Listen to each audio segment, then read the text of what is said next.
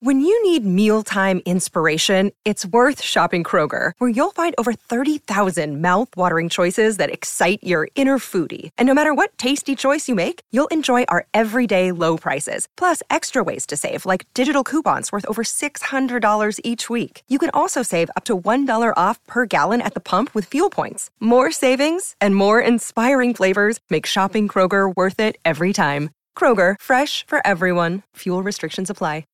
With Lucky Land Slots, you can get lucky just about anywhere. Dearly beloved, we are gathered here today to... Has anyone seen the bride and groom? Sorry, we're here. We were getting lucky in the limo and we lost track of time. No, Lucky Land Casino, with cash prizes that add up quicker than a guest registry. In that case, I pronounce you lucky. Play for free at LuckyLandSlots.com. Daily bonuses are waiting. No purchase necessary. Void where prohibited by law. 18+. Terms and conditions apply. See website for details. The following podcast contains explicit language.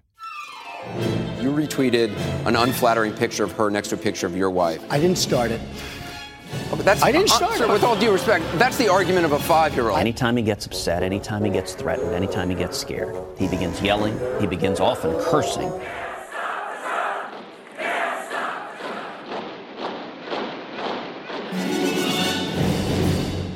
Hello and welcome to Trumpcast, the show about the man who said Chris Christie totally knew about his aide shutting down the George Washington Bridge in 2013. Donald Trump. I'm Jacob Weisberg.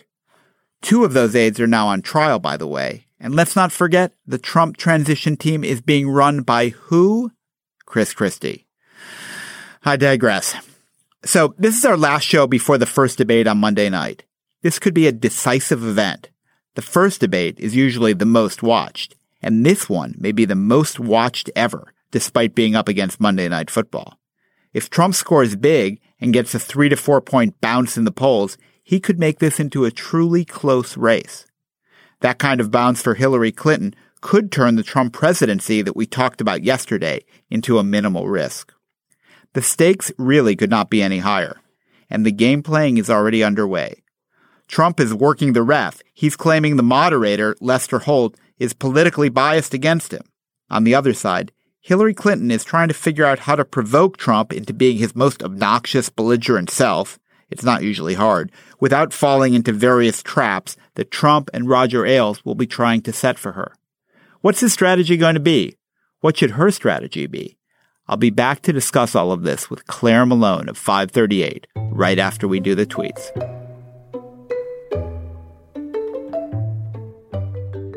Hillary was involved in the email scandal because she's the only one with judgment so bad that such a thing could have happened. Crooked Hillary Clinton wants to flood our country with Syrian immigrants that we know little or nothing about. The danger is massive. A vote for Clinton-Kaine is a vote for TPP, NAFTA, high taxes, radical regulation, and massive influx of refugees. Jeff Zucker failed at NBC, and he is now failing at CNN. The CNN panels are so one-sided, almost all against Trump. Fox News is so much better. And the ratings are so much higher. Don't watch CNN.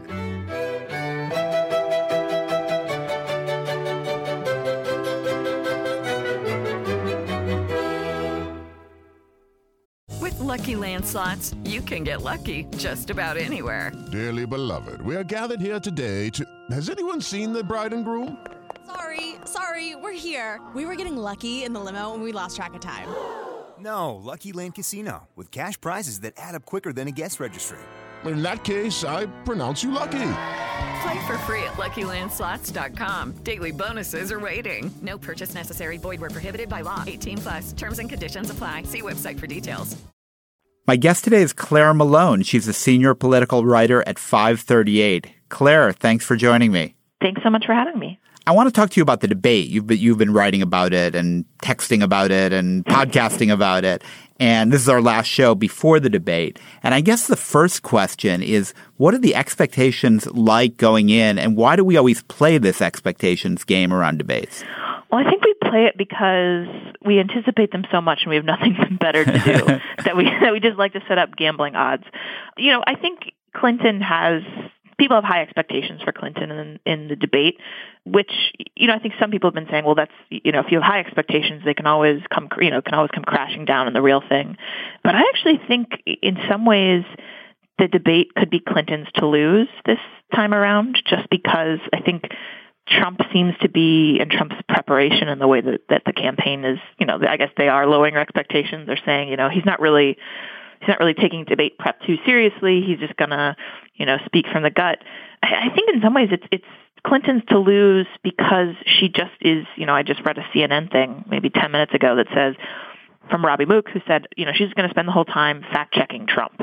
And we'll see how that works, but, the expectations games are, it's high for Clinton, and it's the first time, where you're putting them in the same room, and really face-to-face they are two, not just physically and gender-wise, but two very different types of people, and debates are substantive things, ideally. So it's an odd expectations game this year, I think. Why would she telegraph her strategy? I mean, fact-checking Trump might be a good strategy, but why would she tell him several days in advance if that's really what she's planning to do? I mean, I think that people could probably guess that there was going to be a lot of debunking or pushing back on Trump's statements. Maybe it's a strategy to sort of, psych him out. Who knows? I kind of don't pretend to know the psychodrama that campaign managers and strategists have going on when it comes to this particular debate. I think perhaps there is some onus on putting out there, perhaps for people like us, for the media, to say, hey, you'd better be on your game about correcting Trump, right? There's the whole Matt Lauer interview where, they sort of were very lax in letting Trump get away with a lot of stuff. So in some ways, I think this could actually be them setting expectations for the media, which we all know the media plays a big spin game, and especially even more so in the age of Twitter and Facebook posts, which can happen, instead of the concrete drying overnight, it's sort of like quick set plaster of Paris or something, the way that Twitter sort of says, oh, this was the moment, that was the moment. And I think in some ways that announcement by the Clinton campaign is setting an expectation for people to really hold Trump to account, which I think there's been more of in the past couple weeks. There was the Chiron fact-checking that started maybe 3 weeks ago. I don't know. I lose time. Sense of time in this campaign. It's all a blur. 47 days to the election. That's the number you have to keep in mind. You guys know. There you go. I think there is something that's shifting a bit where people in the press, because there have been so many conversations about Trump being treated on a sliding scale, held to a different standard, grading on the curve, whatever you want to say about it, that I think that there has been a bit more vigilance. There's something in the water about that. And I think perhaps the Clinton team senses that. And that's what that sort of message from Robbie Mook is. Right. But related to the expectations game is a sort of game about sort of prepping the ref or, kind of prodding there. Lester Holt is going to be the moderator.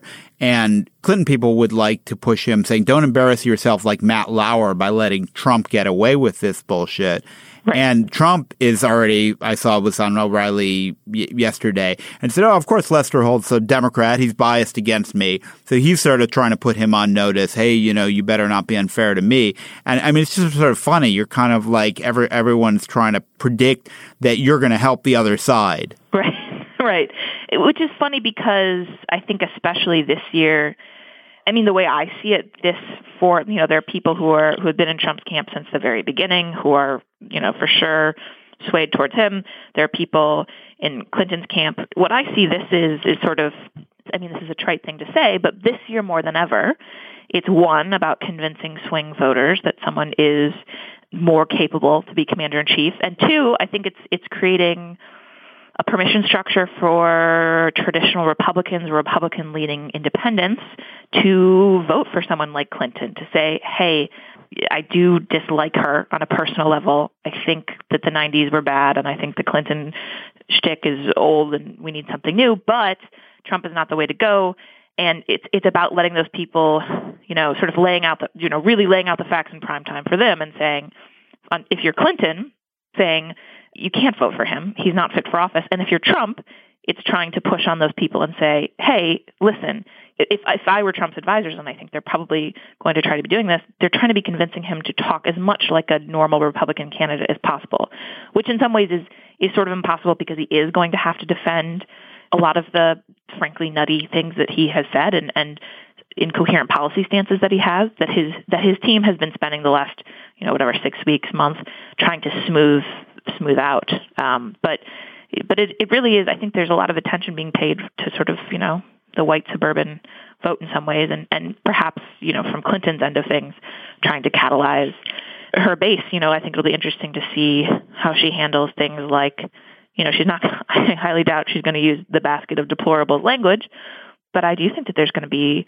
some time spent on her part calling out Trump's affiliation with racist Twitter accounts, his comments about Judge Curiel. So there's a lot of, there's a lot of going to be interesting playing to base, but also... If I were Hillary Clinton, here's what I'd say about that. I'd say, it's not me insulting your supporters. You're insulting your supporters by assuming that they're racist, that they don't take things seriously, that they're going to accept this drivel you've been giving them. Who's condescending to them? Not me, you. Yeah, I think it's a good line. I think she's... The one bad thing about her using deplorables and sort of trying to use the very imperfect math of, what did she say, generally speaking, or something along those lines, that line was so easy to twist into Hillary Clinton thinks half of Republicans are deplorable, and I think Trump's team will try to spin it that way, and I think she will, as you sort of say, try to say, no. I think that this is a very, very small part of the electorate, actually, that's been given a big microphone by Steve Bannon and the Trump campaign, just sort of lifting, elevating the corners of the internet and the bad parts of society that have always lurked there. But here's what I'm worried about, Claire. I'm worried that Trump's going to do a version of what Romney did in the first debate in 2012 and show up and be moderate, reasonable, forget about all this sort of the things he did in the primaries and all the baggage. Most of America, this is going to be the biggest audience he's had.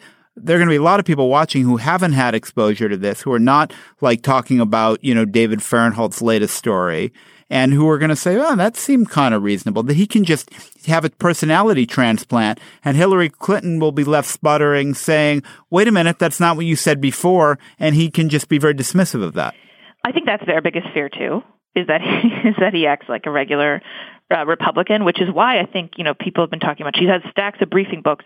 What I think will, if he does have that sort of personality transplant, I think she will be doing a lot of quoting his words back directly and using the tons and tons of things that he said over the past year and asking him to answer for it. And I think that will be their strategy in that definitely worst case scenario. And then I think the fear of the Clinton camp is that how will the media play it afterwards, right? And, which gets to the Robbie Mook thing of sort of priming us all for Trump's inaccuracies. I don't know how that looks the next morning. I don't know how people read it on TV, Trump being a commander-in-chief. From the pure aesthetics of it, what is he, a 6'2" man versus a woman? Let's be honest here. The gender stuff and the physical presence, I think, will be part of it, much as people would like it not to be. We all have physical bodies, and that's how they play on television. And perhaps if Trump acts, I think their big fear is if Trump acts calm, cool, collected. I don't know how that looks the next day. I think it'll be really interesting to see how it plays out. There's also jujitsu here, though, because if she can provoke him into being his worst self, being a bully, being aggressive, being personal, being nasty, it's usually not that hard to provoke him into doing that because he has no discipline and he kind of flies off. If she can successfully provoke him, she can win the debate that way without really it depending on anything she says. It's just like this guy presented himself as an unstable menace. Yeah, and there's been a lot of stuff about how the Clinton team is working with psychologists to sort of, review tape and find out what was said at certain moments that made Trump go off. And Roger Ailes is telling him, don't take that bait. Roger Ailes is saying when she says that you're not really a billionaire or whatever, don't respond. Right. And he might or he might not. I mean, it does come down to, will Trump respond to those pressure points? Will he get a little nasty? I mean, it's funny because he's also, his campaign has been doing, and the RNC has been doing something which I think is a clever way of gathering email addresses, but they've been sort of crowdsourcing, what should Mr. Trump say on the debate stage? And one of the questions is, should he call Hillary Clinton crooked Hillary? Yes or no? Please fill out this survey. And I think if he listens to Ailes and the Better Angels campaign. Pardon the concept of Ailes as a better angel in any universe, but yes, go on. I know. Yeah. It's a twisted little thing, but I think he will take the advice, and I think he will not say things like that. I think he will not use the nicknames that he batted around on the GOP primary stage, which stuck, but also, who knows what he'll do? I think that's why it's sort of like we're hotly anticipating this it's not just, I know it's going up against football, but it sort of does feel like the Super Bowl of what could a live television event be, which is also the perverse thing about this election, which is that it is kind of, it's all spiraling towards this one, these 3 televised events that we all, sort of maybe if you believe that debates usually don't actually have that much of an effect on polls in the long run. But if there is one that does, it's the first one. Yeah, I mean, we sort of talked about this. We had a little Slack chat. Nate Silver, Harriet, and I guess yesterday, and when we talked about, usually debates will give the person who quote unquote wins it maybe a 3 or 4 point bounce, perhaps a bounce that can fade off, sort of like the convention bounce fades off. But we did talk about a couple instances where debates did have an impact on the election. We talked about 1980, where someone like independent John Anderson didn't do very well and basically just fell out of the running essentially. In 1984, I think Reagan did very well. So there are, and kind of walked away with it. I mean, if Trump gets a 3 or 4 point bounce from here, I'm going to Pennsylvania knocking on doors. I mean, that is panic time. But, it's funny, Claire, I heard Mark Cuban talking about this, and I thought he had some really smart advice for Hillary, which I think he's probably been giving her in private too, or to her people, which is that, the killer line for her isn't a scripted line. It's being dismissive of him in a way that really riles him because it shows a certain kind of disrespect, and it's sort of her saying, oh, really? Or seriously? Or there you go again, rolling her eyes. Actually, like what Gore got in such trouble with in the debates with Bush, where his eye rolling was thought to be obnoxious and impolite. But if she can kind of get to Trump doing that, he'll go nuts and he'll lose the debate for himself.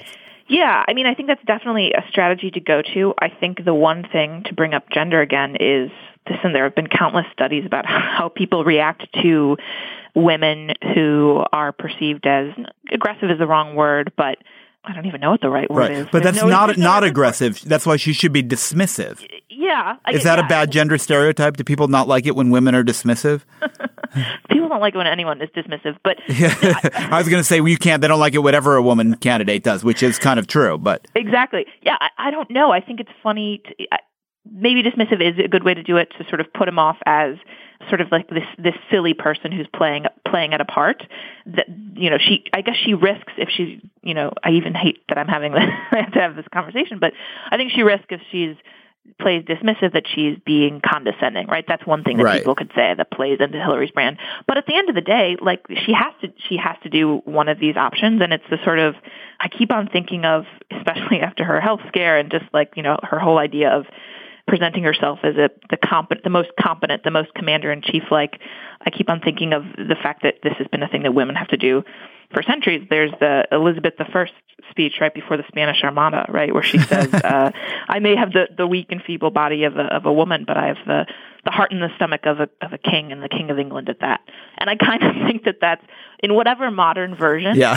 Hillary Clinton has to come at independents, people who are waffling with that, which is, I am an imperfect choice, but the other option is the Spanish overrun our shores or Donald Trump becomes president, right? So that's kind of like an odd. She has a very odd line to have to walk. But she's pulled that off before. I mean, when she debated Rick Blasio in her Senate campaign, he lost that debate badly, and it was partly because he sort of mansplained or bullied her. You know, he had kind of obnoxious masculine behavior, and she sort of let him hang himself with that. Yeah, and I think that's definitely, you know, best case scenario. So maybe Mark Cuban is right. Maybe being slightly dismissive with a note of humor about it. Right. Humor in the right places. You know, very serious at points when, you know, but I also think that there are points where she can sort of be winning, and I think even Trump supporters would say, listen, the guy's a big mouth.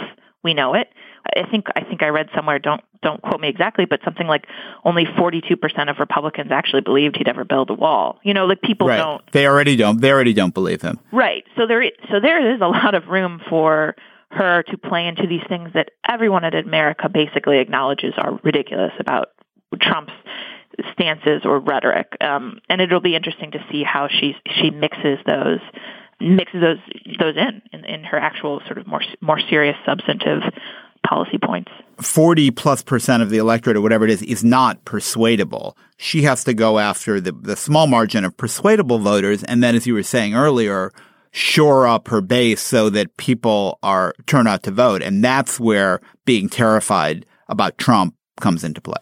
Yes, definitely. And I think, you know, the first debate might be a very different character than the second couple for her. I mean, you know, I think it's probably most important for her in this first debate in some ways to establish the tone for those people who are still waffling. Like perhaps later on and in different venues, she'll shore up her base more. But right now, I think it's about presenting as much as she can likable Hillary.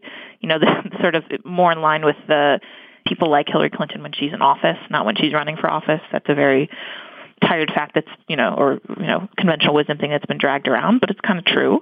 And so, yeah, I think it's about, this debate is about creating the telegenic difference in persona, right? How actually do these two different people act under pressure, and what do they look like lined up face to face? So I think in some ways it's an atmospheric debate, you know, for both of them. All right, Claire, I don't know about you, but I'm going to be watching this debate with Twitter in one hand and a beer in the other. What's the drinking game here? What's the Trump line when you have to drink, and what's the Clinton line when you have to drink? Ooh, well, I think if I'm going off of Predict It, which is and the goal is to drink as much as possible. Let's be clear. Let's see. I mean, for Clinton, she uses like racist, and she won't use the plural, but let's say racist for Clinton. Every time she says racist or any permutation of that word. And for Trump, I mean, who knows? I think the chug word is, or chug phrase is if he says crooked Hillary, which predicted.org, which is this like elections betting market, has a lot of side markets about the debate. I encourage people to check that out. But one of the big ones, one of the hot ones is, will Donald Trump call Hillary Clinton crooked Hillary at the first presidential debate? So I'll be watching for that and maybe chugging. Who knows? Well, just remember the tweets that come from Donald Trump during the debate were not tweets from Donald Trump. I'd be very impressed if he could text under the podium. Yeah, I think he can. Claire, thanks for joining me on the show today. Thank you so much for having me. That's it for today's show. Trumpcast is produced by Jason DeLeon.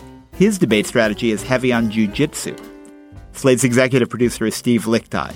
He recommends the rope-a-dope strategy. Give the dope plenty of rope. Andy Bowers is our chief content officer. He says Hillary should bob and weave and hit Trump with a clean birther punch. John DiDomenico is our voice of Donald Trump. He just can't wait until the drinking games start. And have you left us a rating and review on iTunes? It's simple, and we'd be grateful if you would. I'm Jacob Weisberg. Thanks for listening to Trumpcast.